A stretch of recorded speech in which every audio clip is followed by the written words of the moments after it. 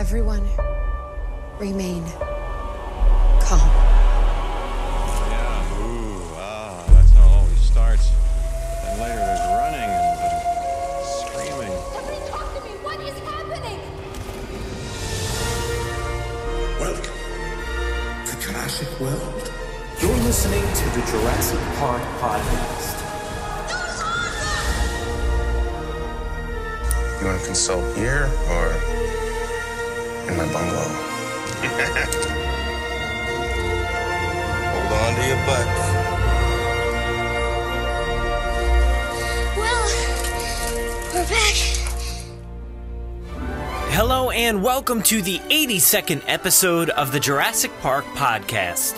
I'm your host, Brad Jost, and we're here to discuss all things Jurassic Park. In this episode, we have a little bit of news to cover, and a great chat with Sabrina and Garret from I Know Dino about their trip out to the 2016 SVP conference. We recorded that at the beginning of December, so if it doesn't really reflect the state of 2017, that's why.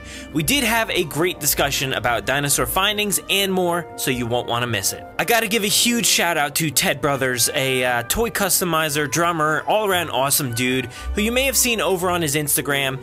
He actually sent me a Hasbro Indominus Rex that he repainted and customized with a base stand from scratch. I mean, it's insane. I totally appreciate this, and I've been posting videos about it, pictures over on all our social medias, so go check it out, see all the amazing work he put into this thing, and he actually made a Hasbro toy look really, really amazing. Man, it was such a generous gift. I really appreciate it.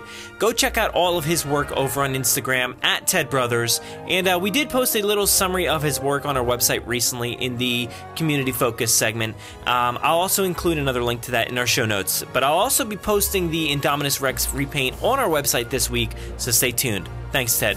Just a few more show notes before we get started. This week I am on two different podcasts. I mentioned the first one last week, Creativity Talks. I joined host Martin Bell to talk about the Jurassic fandom, the movies, and how my love for the series began. Martin puts out a really great podcast, so give it a listen, a 5-star review, and share it around. I was also on Grim Grinning Hosts again this week. We actually talked about a really wide range of topics, from our 3 favorite films of 2016, our top 5 animated film songs from Disney, and our top 5 theme park attraction songs. It was another really long episode. It's full of great stuff that you surely won't want to miss. Don't forget, we have a special promo code available to listeners of the podcast to use at Jurassic World The Exhibition. Head to fi.edu or call the museum at 215-448-1200 to purchase tickets and use the code JWGENER to get $5 off daytime adult admission tickets to Jurassic World The Exhibition. Now, this is limited to 4 tickets per person. It does include general admission to the Franklin Institute, but it cannot be combined with any other offer or discount. Upgrades are available on site for the IMAX and 3D theaters. It is redeemable online, over the phone, or at the ticketing desk. Processing fees do apply when ordering in advance. It does exclude holidays, but guys, it is valid through 4/19/17, all the way into April. That's awesome. Thanks again for the promo code Franklin Institute. It is JWGENER. Use it and let us know when you do. Alright, sorry about that long intro. There's just way too much great stuff to cover. But now, let's get this episode started off with a bit of Jurassic news from around the world.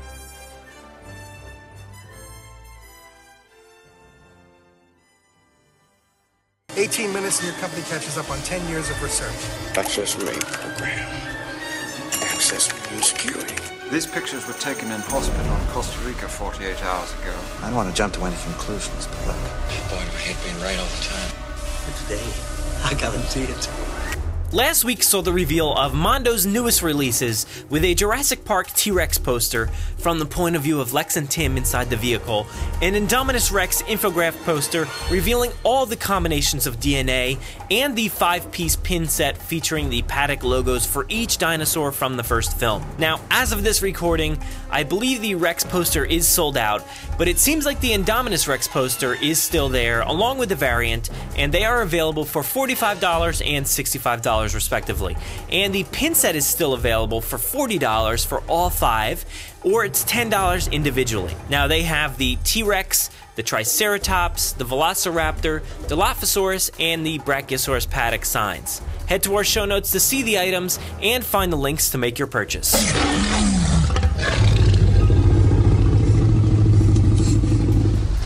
Thanks to @ChrisLikesDino across all his social media for the heads up this week about the Chronicle Collectibles reveal of the brand new item that they've been working on. Now I'm sure you already know about Chronicle. They create high quality statues and maquettes, but last week they revealed that they are working on the battle scene from the end of Jurassic World featuring the Indominus Rex, the T-Rex, and Blue. So far it looks like it's shaping up to be a really awesome piece, probably with the best part featuring Blue leaping off Rexy's back towards the Indominus. I really love that touch. Apparently the scale of this thing is going to be very big, so I really can't wait to see the final scale. For now they just show you a smaller scale, but it really looks super detailed. Head over to their Facebook page to watch that live stream from the other day, showing off their upcoming slate featuring Owen and Blue, the Crash McCreary Baby Raptor designs, and there's so many other properties that they're working on. Head to the link in our show notes to find the live stream on their Facebook. It's Omar C's birthday this week, Friday, January 20th. Happy birthday to Barry from Jurassic World. Hopefully we get to see you again in another installment of the film series. Oh, there it is. There it is. The closest you will ever come to living dinosaurs. Jurassic World, the exhibition. Now open at the Franklin Institute. Based on one of the biggest blockbusters in cinema history. Don't miss this awe-inspiring event for the whole family.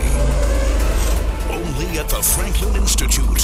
For tickets, visit fi.edu. And remember, if something chases you, run! Let's open up the doors to the Visitors Center, where I chat with Sabrina and Garret from I Know Dino about their trip out to the 2016 SVP conference and more.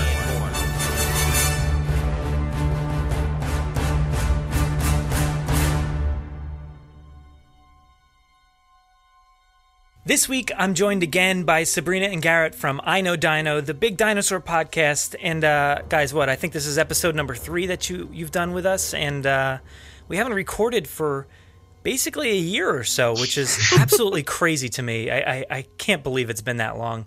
How have you both been over the past year? We've been good. We did a big dinosaur road trip, and we went to SVP, and lots of traveling this year. Did some other dinosaur stuff. Our first dinosaur dig. Oh, yeah. Oh, man. Wow. It's been exciting. Like, I follow your podcast every week, and it sounds like you guys are getting some amazing guests and, going to these awesome places and really, diving deep into dinosaurs, and I absolutely love that, and I can't wait to listen every week. So if anybody's listening right now, definitely check out their podcast and subscribe to it for, before we get too far into this. Like I said, I listen to every one of your episodes, but how has it been to record over the past year or so? I know you guys work really hard on your episodes. What's it been like? It's been good. We got some new equipment, which was nice, and it's always, everything's a slow improvement process. I think we finally found our groove too. Yeah, a little bit. When you don't need to write down every single detail about what you're going to say, because in the beginning it was, we were constantly saying the wrong thing, where we would say, like, scientists have proved something, and then we'd realize, we shouldn't say proved. It's really more like this guy has a hypothesis or whatever. Since we skew a little bit on the scientific end of things, we had to be really careful, but now we kind of are speaking the language a little bit better. We have interviews that are a little more comfortable casual with it too. I remember our first episode, we were all giddy, like, oh my gosh, I'm so nervous, and what? Oh no, we have to press record.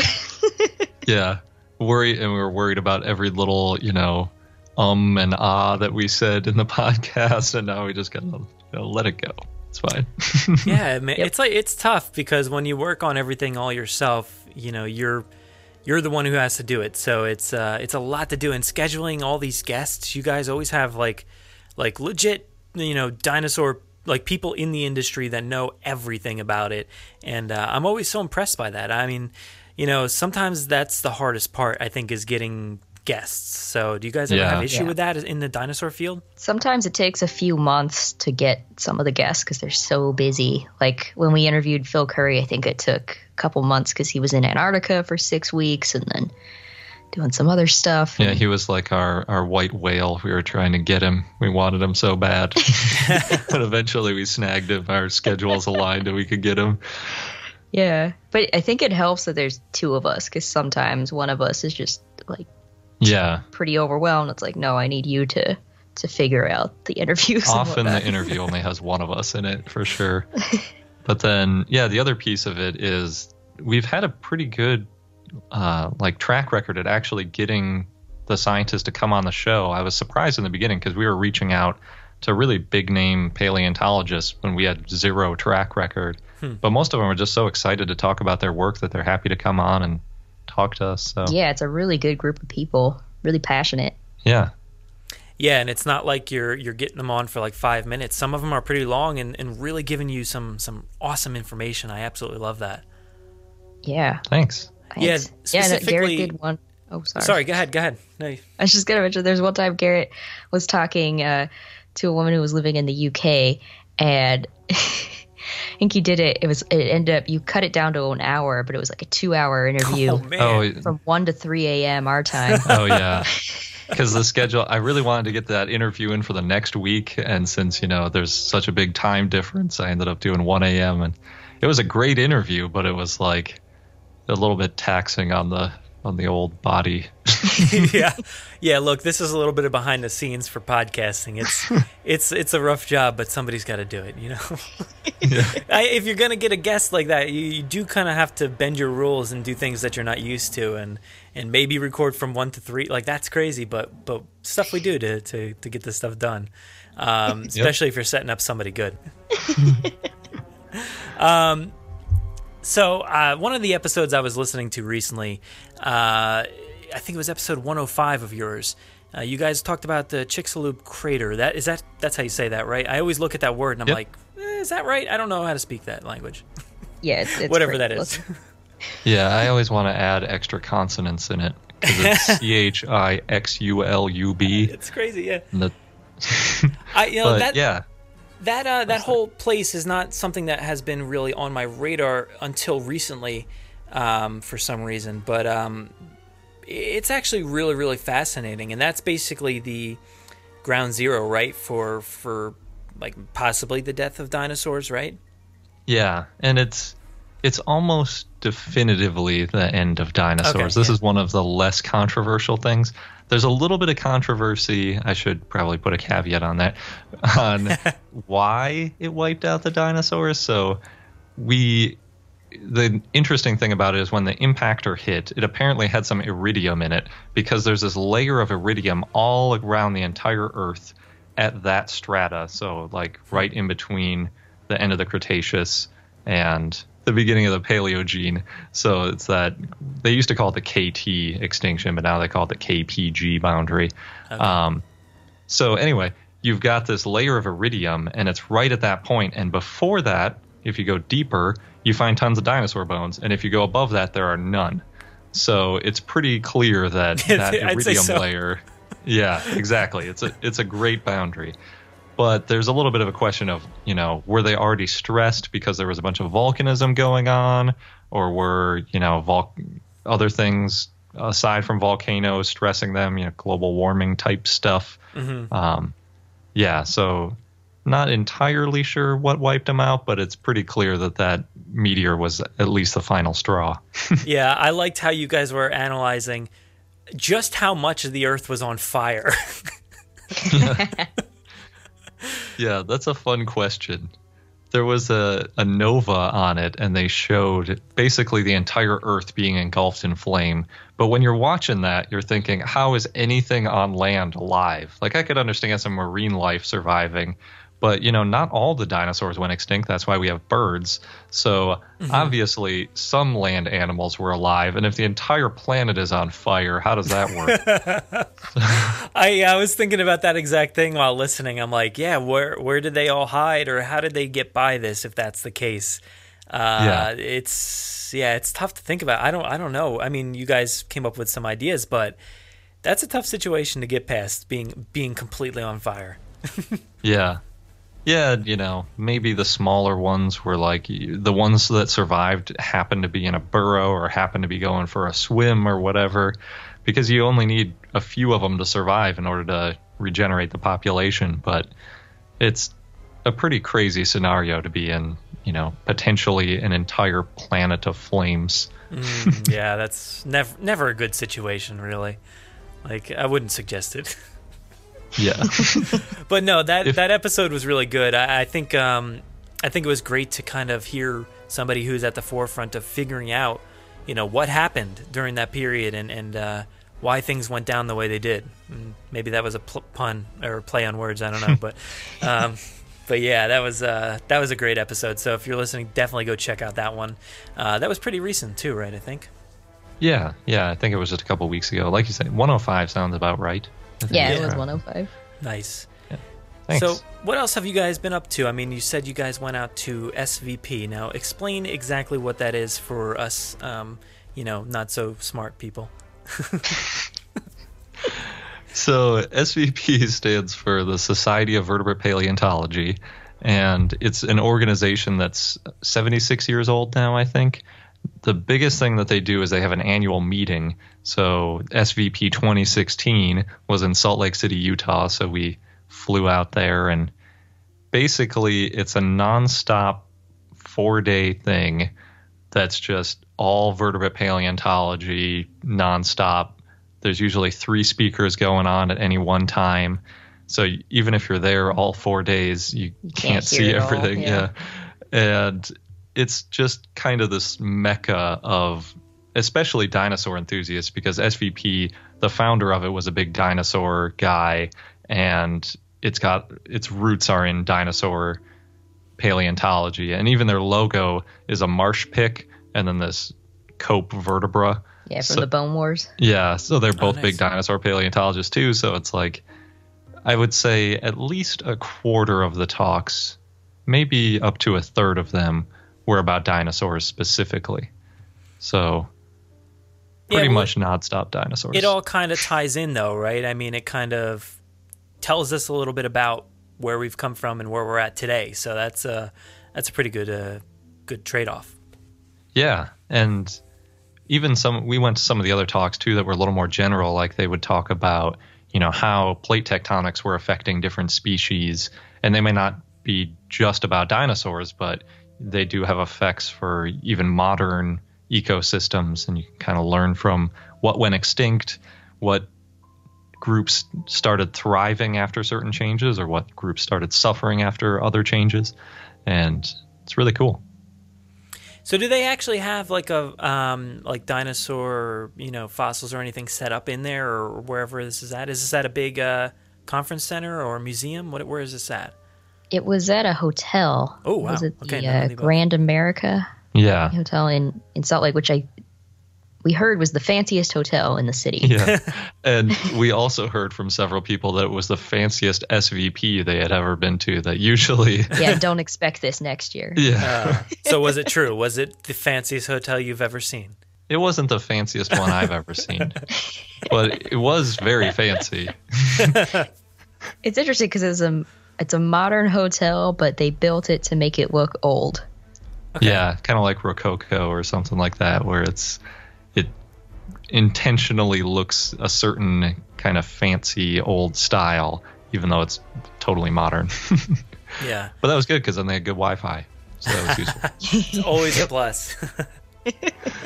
Yeah, but to answer your question about the fossils, they did have a couple of ceratopsian skulls around, and Utah is kind of known for some of the ceratopsians that have been found there. And they also had one of the exhibitors, because you could exhibit there with a booth like you can at most conferences, had set up an entire, was that a Dryptosaurus? I don't remember what. Yeah, it was Dryptosaurus. So they had a whole theropod eating a herbivore, basically. Oh, nice. And they were set up in such like a crazy... I don't know how accurate it was, though, because I overheard some people complaining how that's not how they would have set it up. Only there. I mean, yeah, only there. Yeah, so, or it was a Dryosaurus? I don't know. I don't remember what the theropod was, but it was really cool. And then they also had a couple other fully articulated dinosaurs around. It was really cool. But really the biggest part for the fossils was was the day before the opening. They had a reception at the Utah Museum of Natural History. So that was just, packed full of paleontologists, and, they had the drinks were flowing. Mm-hmm. And it was really fun because usually being a dinosaur enthusiast, Sabrina and I'd be walking through a museum and there'd be like a couple parents kind of talking to kids trying to pronounce these words and getting a lot of details wrong and stuff. When you're walking through and it's jammed full of 1,000 paleontologists, it's these detailed discussions about like the fenestra on the back of a T-Rex head and like what that means for overall dinosaur evolution. And then anything not dinosaur related in the museum was empty. Yeah. We walked to the top at one point, and apparently they were playing some music that you could only hear in this one area. Yeah. It's definitely a dinosaur-focused crowd. Yeah, I could see that. It sounds like the perfect space for you guys. Yeah, it was great. And we got to meet a lot of really cool paleontologists, some of whom we've interviewed, but we never got to meet in person, and others that we had never even gotten a chance to talk to before, which was really fun. Mm-hmm. Oh yeah, that's got to be awesome. I mean, yeah, you don't always get the chance to meet up and have some FaceTime with some of these people. So that's I'm sure it was a great experience for that. Yep, it was great. Did you get to interview people like while you were there? Yeah, we interviewed Dan Schur. Yeah, Dan Schur and Taya Butu, who both worked on the Dinosaur National Monument Digital Quarry project, which I don't know if you're familiar with Dinosaur National Monument, but it's this cliff that's exposed in northeast Utah and I guess northwest Colorado. It's kind of on the border. Mm-hmm. And it's also known as the Carnegie Quarry because Carnegie discovered it back in, 1903 or something like that, and didn't realize what he had found, but it was basically one of the most complete sections of, like, paleontology you could imagine. It's got a stegosaur, it's got a diplodocus, it's got a Camarasaurus. It's got so many different dinosaurs, and a lot of them are really well articulated. A lot of the bones are in there. So they decided at one point that they were going to stop excavating from the cliff and actually leave these bones in the cliff. Mm-hmm. And you can go there now and you can see all these bones sticking out of the rock. Wow. And you learn about them that way and how paleontology is actually done. It's really amazing. So they were digitizing that. I think they started about a year or two ago, and you can go online and you can see the bones on the quarry face now and click on them. Some information about it. Yeah, it's really cool. That's awesome. So you guys actually, you got to go out to see this, right? We actually saw it a couple years ago before we were doing the podcast, but we got to interview them about it this time. Oh, that's right. But you did get a chance to go and do some field work and stuff, right? We didn't during SVP, but earlier in the year we went on. Oh, yeah, that's right. I remember you said earlier at some point. What is that like, though? Yeah. How's that experience? Apparently, Garret is very good at spotting fossils, and I'm very bad. I thought everything was a fossil, and then they asked me if I was colorblind because I couldn't tell. No. Yeah, the interesting thing about fossils is apparently, depending on where you are, different minerals go into the fossils, and it tends to make fossils a different color than the surrounding rock, which is really handy. Yeah. In the area we were in, most of the fossils were kind of orange. But they can be any color. They can be blue even. There was like one blue one, but most of them were orange. So Sabrina kept missing these obvious orange things, and they would be like, "Do you see anything right by your foot?" And then she'd be like, "No, I don't see anything." And they'd be like, "It's really close to your foot," and she'd pick up something that was the wrong thing. But I was great at finding eggshells or eggshell fossils. Yeah. So after they kind of set us on this little morning part of it, was a full day. So in the morning, they were basically just teaching you how to identify fossils. But then in the afternoon, they took us to a dinosaur nest that had been fossilized to actually help excavate. And Sabrina there found a couple of pieces of eggshell. Well, so the difference is the fossils are orange or different colors, and you're supposed to look at it in direct light to kind of see. And then with eggshells, though, the fossilized eggshells are black usually, and you're supposed to look at them in your shadow Yep. And I've just, for whatever reason, found that a lot easier. Huh. Yeah. And with the fossils, too, they were all microfossils. So it was on a dirt road. Actually, it was almost like a gravel road. So there were so many little pieces of rock everywhere mixed in with the fossil that it was really difficult. Whereas when we were excavating the eggshells from the fossil matrix, or from the matrix, it was basically like chipping away mud. And then you'd find a little black piece and you'd be like, oh, look, that's eggshell. It's got to be so tedious to sit out there and do that, but you got to really love it, I'm sure, to get to experience something like that. Yeah, it was really fun. I don't know if we would want to do it all the time because it is very tedious. Although one of the guys we had 2 people out showing us around and, real paleontologists teaching us what to do. One of them was like, I hate eggs, and I hate eggshells, and I hate nests because it's all these little tiny pieces, and it's such a mess to put back together. And yeah, we could feel that after a day of scraping with a toothpick to try to find a little less than a square centimeter piece of eggshell. Well, I'm sure you're looking for like the next big find, and then you're just coming across eggshells, and you're like, oh, come on, can't there be something a little bit cooler? Yeah, exactly. It's still fun though. It's fun to see how. Yeah. Yeah, I saw that. It looked like SVP actually does have field trips, right? So they allow people to kind of sign up for these trips and go out for a few hours of the day, right? Yeah. So they did one to Dinosaur National Monument, where they kind of showed you the fossil wall, and then they also took you around the surrounding area. There are some other fossils sticking out, and there's also some tracks and things that are cool to see. Yeah. And then there's a place called Thanksgiving Point, which is also near Salt Lake City. It's a lot closer than we realized. We actually probably would have gone if we had realized earlier how close it was. It's like a half-hour drive away, yeah. Yeah. And that one has quite a few fossils there. And I forget what the other trips they had. Was that to Saints and Sinners? Or was that too far? I'm not sure. But yeah, Utah has a lot of good dinosaur stuff. And last year they did the SVP was in Dallas, and there's not so much dinosaur stuff around there. So this year it was kind of like they were making up for it with way more. I think it was the most ever of those field trips that they've ever done in a single SVP. So it's cool. Looks like next one is in Calgary, Canada. So do you know of anything, any good sites out there for the next one?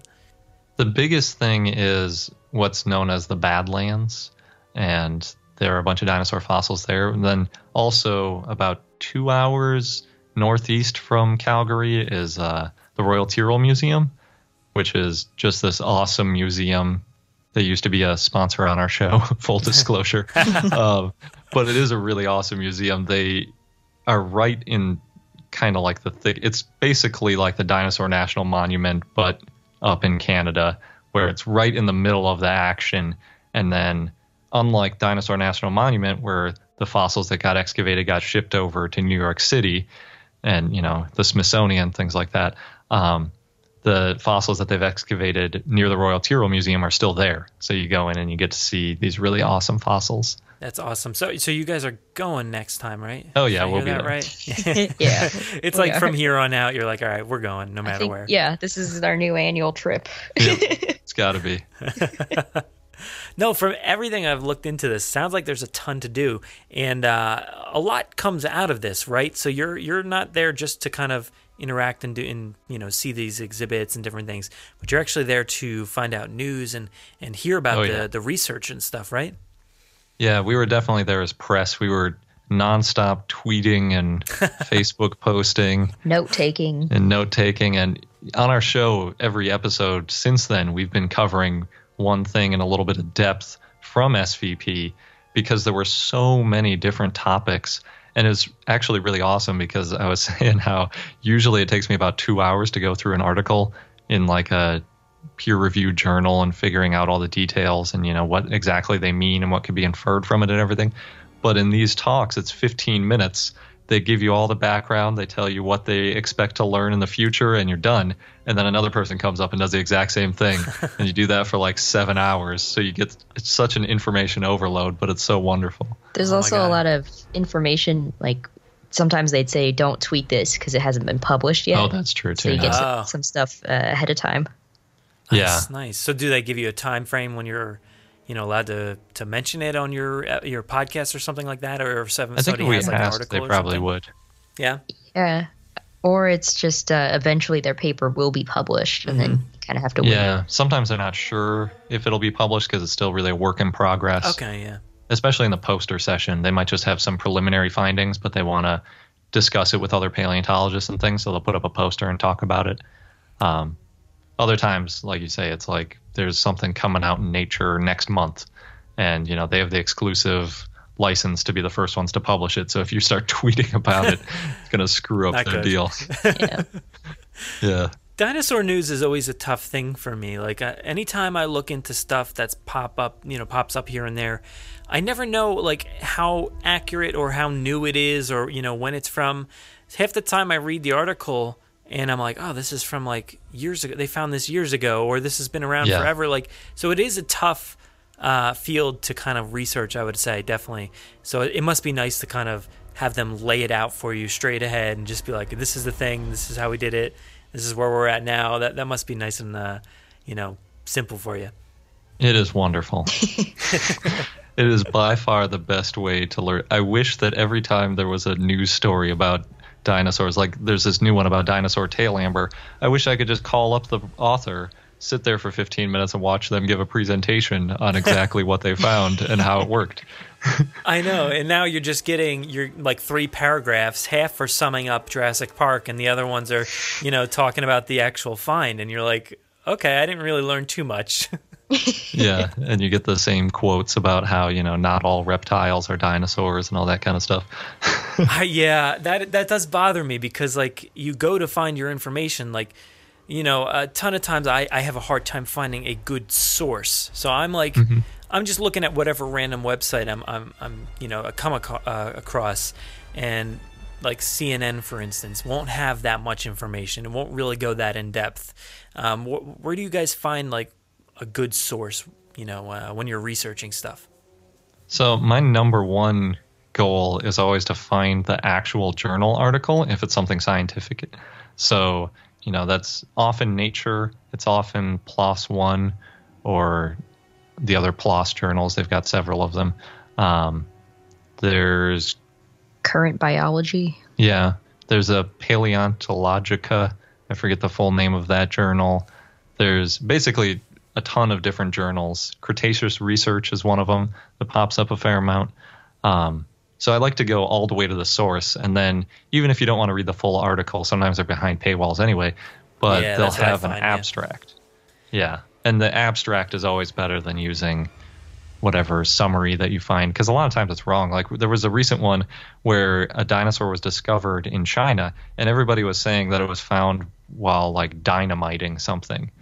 And it might be a small point, but they were actually using TNT, and it bugs me that everybody was getting that wrong.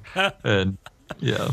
Well, I think our entire country, or maybe even the world, we're in a weird situation where fake news is everywhere, and it is hard to decipher. And a lot of times I do, stop at Google News and have like a dinosaur section where I've devoted to finding news, and half the time I'm like, I don't really trust any of that stuff. So then I don't really rely on it, and then therefore I don't know if it's actually real or not. Yeah. It's always difficult.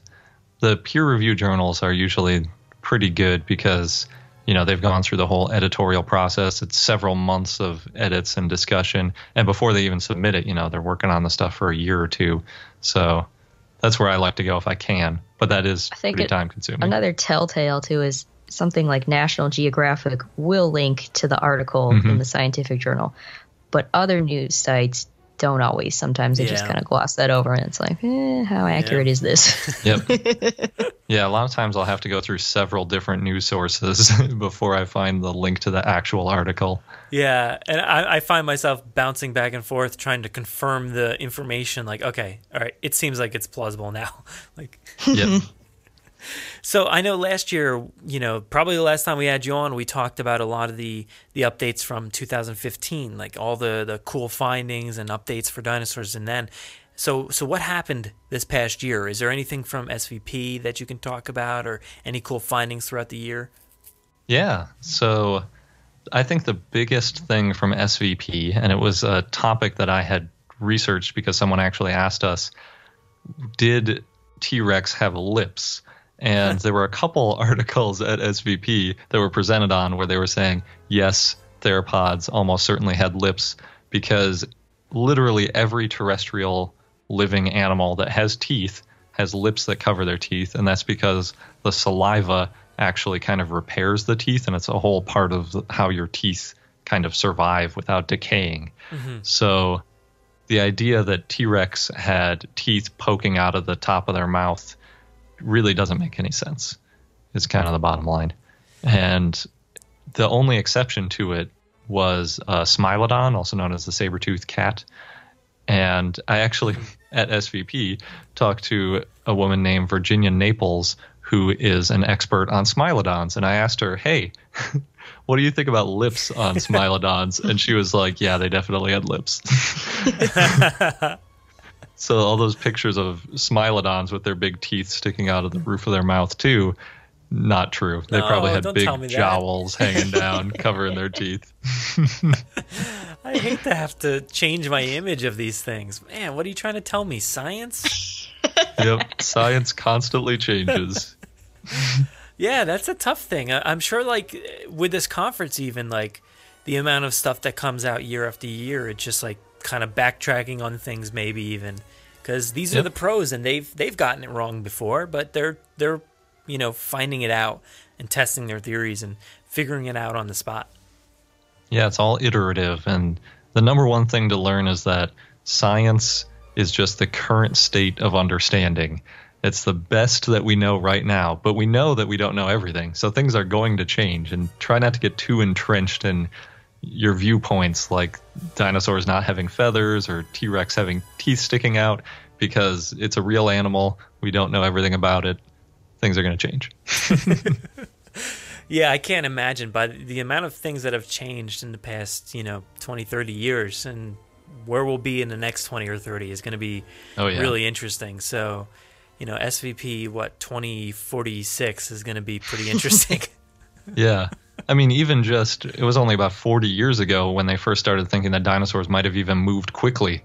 Before then, we figured they were all just slow, like, snakes or Komodo Lumbering dragons, giants, just barely moving around. Yeah. So, what else do you guys come across? There must have been some really, really good stuff out of that conference. So one of my favorites had to do with, actually two of my favorites had to do with looking at modern birds and trying to extrapolate how they behave back to dinosaurs. So one of them was on raptor feet. And by raptor, they were very quick to say, we're not talking about dinosaur raptors, we're talking about living raptors. And that's things like falcons and hawks and other birds of prey that use their feet to attack. And it's kind of hard to define them because they actually kind of evolved in a couple different groups. But if you just define them as things that use their feet for attack rather than their beak, it's a useful place to start.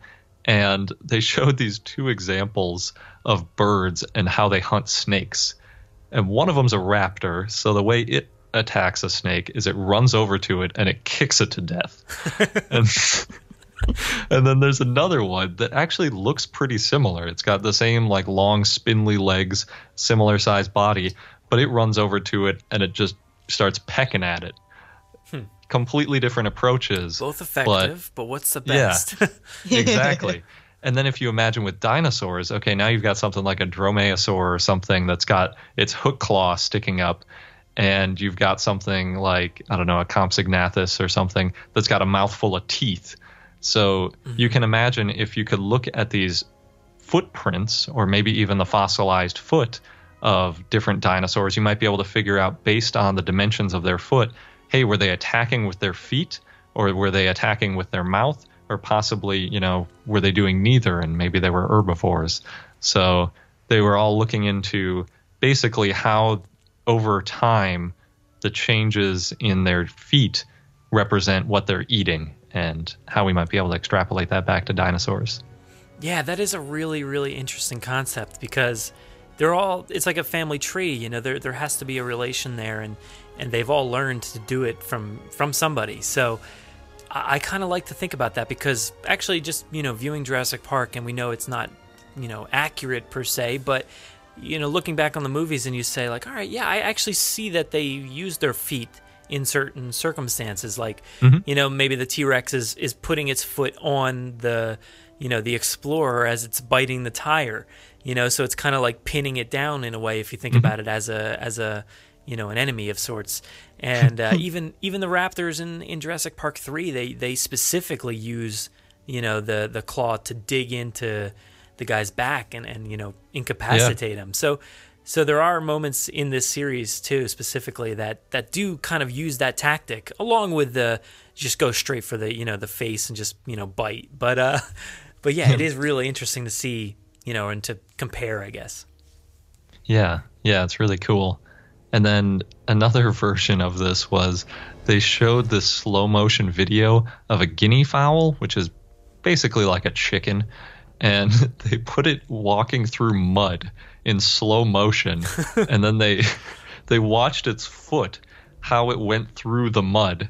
And that's basically because when we get these fossilized tracks from dinosaurs, a lot of times they come from kind of muddy environments, mostly because in the fossilization process, things have to get buried really quickly, and the most likely place for a footprint to get buried is on somewhere like a shore where, if there's a flood or something, or even just a wave, it might be able to cover it with a different sediment, and then it hardens and fossilizes. But when you're walking in mud, obviously you don't get the best impression of a foot because, it gets jammed way in and then it gets yanked back out. Yeah. And when it gets yanked out, that kind of ruins the track a little bit. So they were mapping this guinea fowl walking in mud, and it was just the best video of this chicken basically walking through mud and like trying to lift its feet out as it goes. Guy. And they even talked about how they used different types of mud, like different, some of it was stickier, some of it was a little bit harder and easier to walk on. And they actually managed to kind of map out, based on how deep the foot of this chicken basically went, where its foot would come back out and how that impacted the final track. So we can look at these impressions and these fossils of dinosaur tracks and kind of figure out what they were up to, like how their feet were moving in the sediment. Because the other really tricky thing about it is dinosaur fossilized footprints aren't always of the surface. Sometimes they're a subsurface print. So it's like if you slice through the middle of a layer where a foot got pushed into it and then got pulled back out of, it gives you an even crazier print. But they came up with some really clever ways to kind of analyze how deep the feet are going, and then that helps you figure out, would you expect to see claws if it was this type of dinosaur, because maybe the claws go deeper than the rest of the foot does, or what all the details might be in that print would tell you. Man, it just seems like such a guessing game, like kind of just analyzing everything and just to figure it out. I think I remember you guys talking about there was some sort of thing where was it a interactive thing where there's a T-Rex or something like that, and you had there was like a dance off or something like that to see you didn't know like what it would pick or how it would do it, or in real life how would it react. Like that stuff's really interesting to try to analyze and figure out what were these things actually like. Yeah, I really like my favorites are definitely the ones where they have kind of a modern analog. Like you have a bird that you think behaves or walks in a similar way, and you can mess with it and kind of test it in different environments and then try to extrapolate that back. Because then it's like, oh, yeah, I at least have some real data. I don't know how close it is to a dinosaur, but at least it's something, and I'm not just throwing darts at the wall and making guesses. I think the best way to describe, my new favorite way to think of it is there's this comic that came out, and it's these two guys, they're hanging out, and then all of a sudden somebody appears and they say, oh, we've time traveled, we come from the future, and like we're really into spiders. Spiders are so awesome. We want to learn. That's why we built this time travel machine to go back in time and see what spiders were like. Can you show us? And they point to one, and it's in a web, and they're like, what? A spider made a web? What is this? And I said, oh, yeah, you're from the future. If you just saw fossils, you wouldn't see the webs. And then they think about it. They're like, oh, there's so much about dinosaurs. We have no idea. They're probably really weird if you think about how weird birds are. Yeah, it's definitely true. Yeah, there's so much record that you're actually missing. You don't really understand. Like, you can't even grasp that concept because there's no living record of it. Exactly. Yeah, it's a really interesting way to put it. Yeah, that's, if I was time traveling, I would never go back or just to figure out what spiders are doing. That's like my worst. I would much rather go see a T-Rex. I'm probably less afraid of that than a spider. That's funny. It's cool that you mentioned, things that don't fossilize well, because another thing that was going on at SVP was kind of unique approaches to looking at fossils for evidence that we didn't even know was there going back even 5 or 10 years. Mm-hmm. So one of the big things is melanosomes, and we might have talked about it a little bit last time, but basically melanosomes are little structures, and they're the ones that give feathers pigment. They also give human hair their pigment. And based on the shape of a melanosome, you can kind of guess what color it might be. So there's one that's a certain shape that gives kind of a black color, and then there's another one that's a different shape that gives a reddish color, like redheaded people like me have. And there's been a debate going on about whether or not these fossils that have things that look like melanosomes on them are actually melanosomes or if they're bacteria. And there were several different people at SVP looking at different approaches for telling the difference between bacteria and melanosomes. And they used all sorts of different spectroscopy techniques. They used these things called synchrotrons, which are these huge loops that accelerate X-rays, and then you can think of something like CERN, like the super collider. It's that kind of like massive, awesome piece of technology. Yeah. And then they even use like laser fluorescence. But one of the cooler things that I saw was they used beta-carotene antibodies. Beta-carotene. I always say beta-carotene. Beta-carotene antibodies. And so these antibodies, what they do is basically you take a modern bird feather and you create a bacteria that wants to eat the beta-carotene on the feather. Mm-hmm. And then you take that bacteria and you throw it on a fossil and you see if it likes the area that you think is a feather.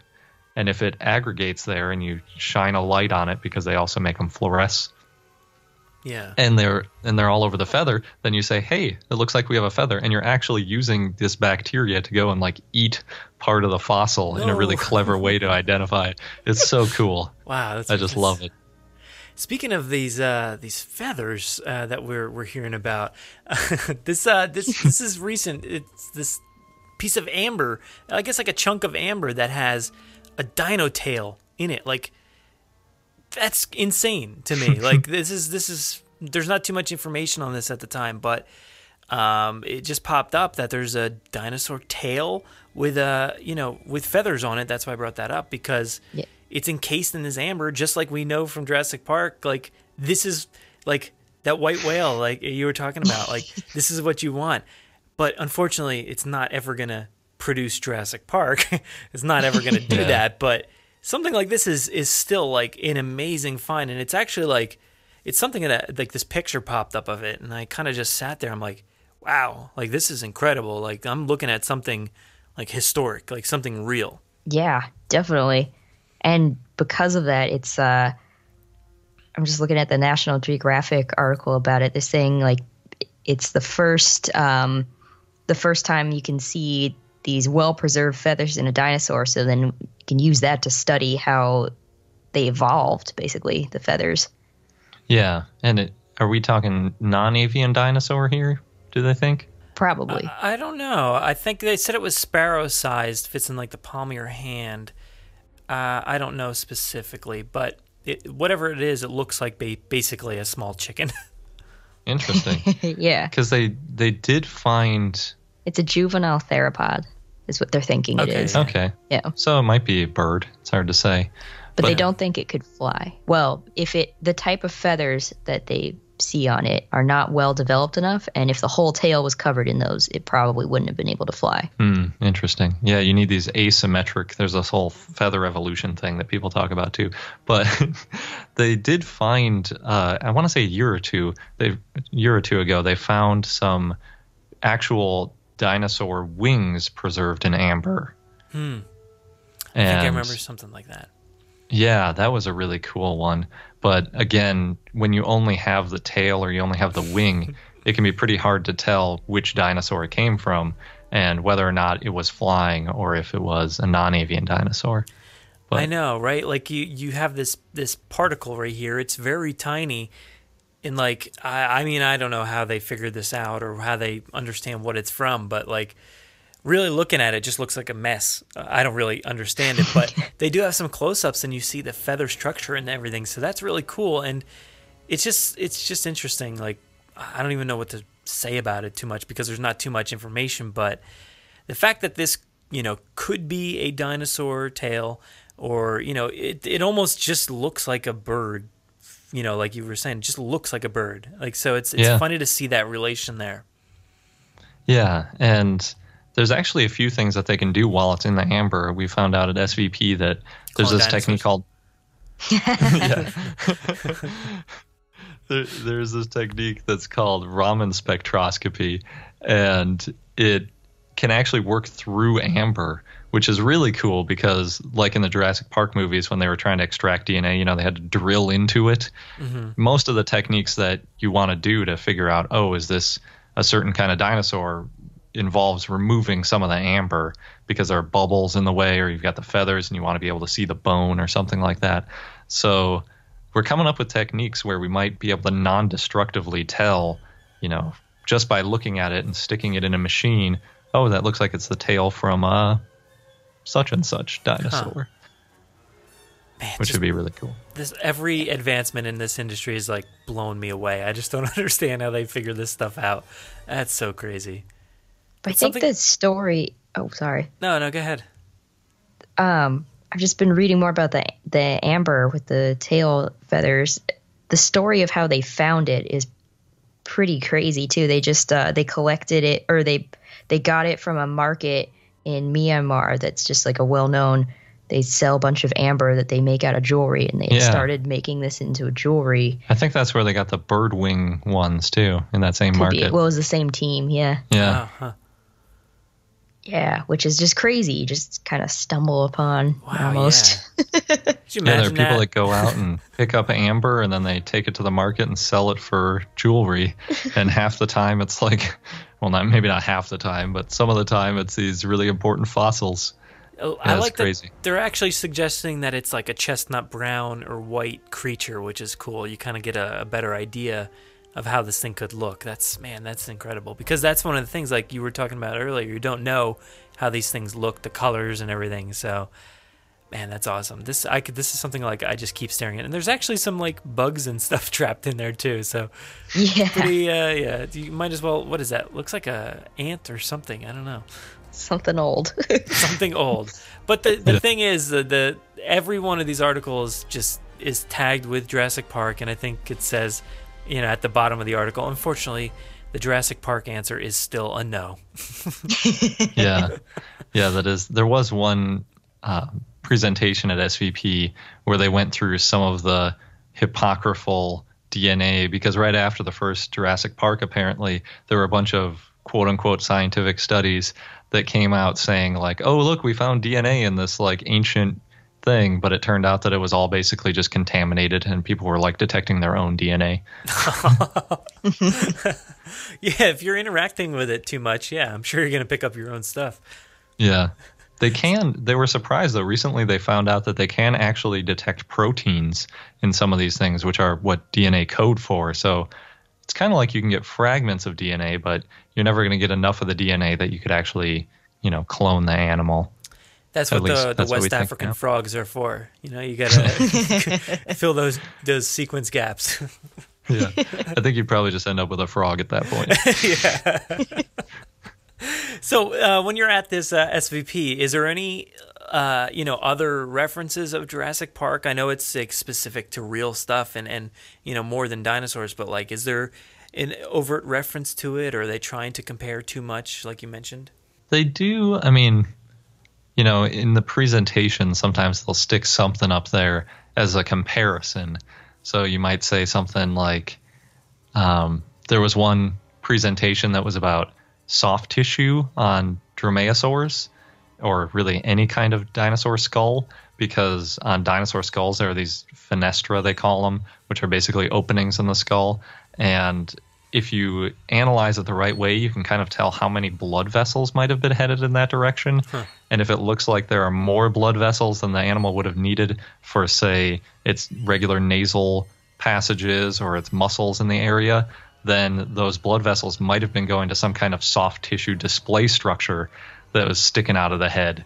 And in cases like that, they'll put up a picture of paleo art of what they think it looks like. And usually they'll actually have more like commissioned paleo art. But sometimes, if they're just doing a simple comparison, they might put up a picture of something like Jurassic Park and say like, well, we don't think this anymore. Or they might say, we all know that T-Rex can run quickly, and they might show a quick clip from Jurassic Park of a T-Rex running or something. So sometimes it does serve to kind of make a point, because a lot of the things in Jurassic Park are still considered pretty valid. Mm-hmm. The main gripes with it are about, the lack of feathers. There's a little bit of a contentious debate about just how well dromaeosaurs worked in groups. So basically the only reason people think that they hunted in groups was because there was a find of a bunch of them dead together. And when you find a bunch of them dead together, you think like, oh, okay, maybe they live together. That doesn't really necessarily mean they were hunting together. There are other ones that have been found all around kind of a dead animal, but they might have just all shown up there after the thing was killed. They might all be scavenging. Like, you don't know what caused it. So the interpretation that raptors are definitely pack hunters is, needs a little bit more support at this point. And there are other, details here and there that are missing. But generally speaking, a lot of people at SVP and paleontologists everywhere talk about how Jurassic Park is what got them into dinosaurs. And if they're one generation older, a lot of times it's something more like King Kong. But for people of the younger generation, Jurassic Park is really what got people into it. So I think the other big thing at SVP was the people popping up in the T-Rex costumes. Yeah, and that was a Jurassic World costume, so for sure. Yeah, I think in that situation, you can't help but, dress up and have a little fun with it. Oh, yeah. Yeah, you kind of have to. Yeah. Well, I think this conference sounds amazing, and I probably should go out to this because I don't know nearly enough, and I think this is a good, tool to use to kind of learn more. And but before we end here, I want to get some more information about you guys and let people know how they can support you and everything. And I know you guys have a Patreon account set up, and you can people can help to kind of help you raise money for the show and everything. So tell everybody a little bit about that.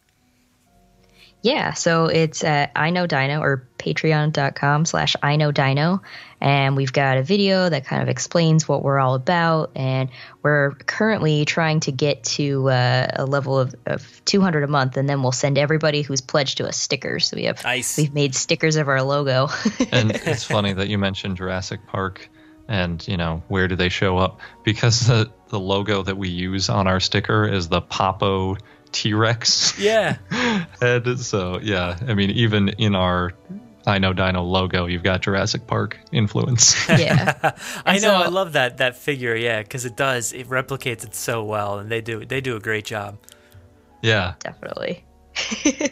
But yeah, so we use that page to post, obviously links to our latest episodes, but also behind the scenes stuff, or sometimes we'll ask people for feedback or questions if they want to, if we have enough lead time before an interview, and if people want to ask certain people questions, things like that. Nice. Yeah, I think you guys are the essential podcast for finding anything about dinosaurs. So obviously everybody listening to this is a huge, dinosaur fan. So for sure, go check out, their podcast, give it a listen and subscribe and, do the Patreon thing and visit their website, iknowdino.com. Support you guys because I love everything you do. It's great. Thanks. Thank you. Where else can anybody else find you? The best place is our website at iknowdino.com, and then from there, we've got links to our Facebook or Twitter. We just started on Instagram. Nice. Yeah, we say we, but really it's Sabrina. I'm just awful with all the social media. You'll get there. You'll catch up. Well, thank you so much for joining me today, and we can't make this last another year before we do it again. Definitely not. All right, take it easy, guys. Thanks. Thanks. You too.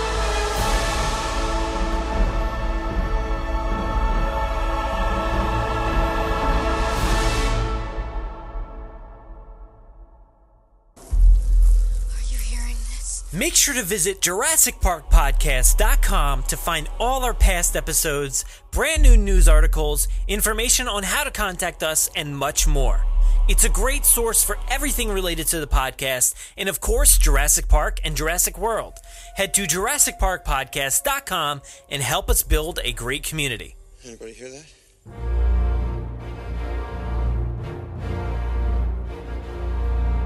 Thanks for listening to the 82nd episode of the Jurassic Park podcast. A huge thanks to Sabrina and Garret. I always love catching up with them about all kinds of recent dinosaur discoveries and all the things going on in that dinosaur community. Absolutely go check out their podcast, I Know Dino, the Big Dinosaur Podcast. It features great discussion on dinosaurs every week. Be sure to find their links in our show notes. As I mentioned earlier in the opening, I'm on 2 podcasts this week. Creativity Talks podcast with host Martin Bell and Grim Grinning hosts. Go listen to them and share the episodes around. Of course, I gotta mention it again. Don't forget about the promo code that we're running with the Franklin Institute for Jurassic World, the exhibition.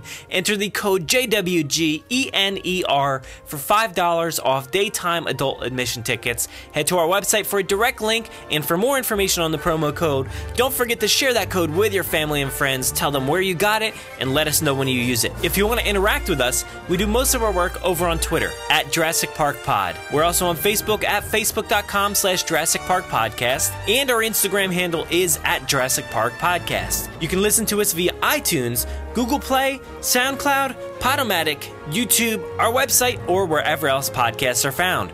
So make sure to subscribe to automatically get new episodes every week. Please give us a 5-star review on iTunes or a great review wherever you listen to the podcast.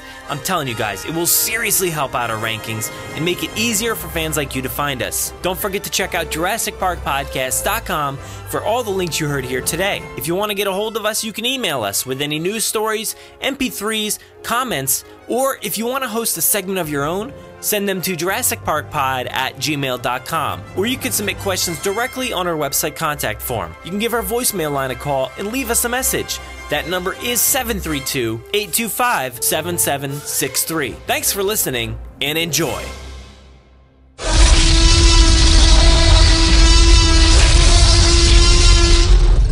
5 minutes. Drop what you're doing and leave now.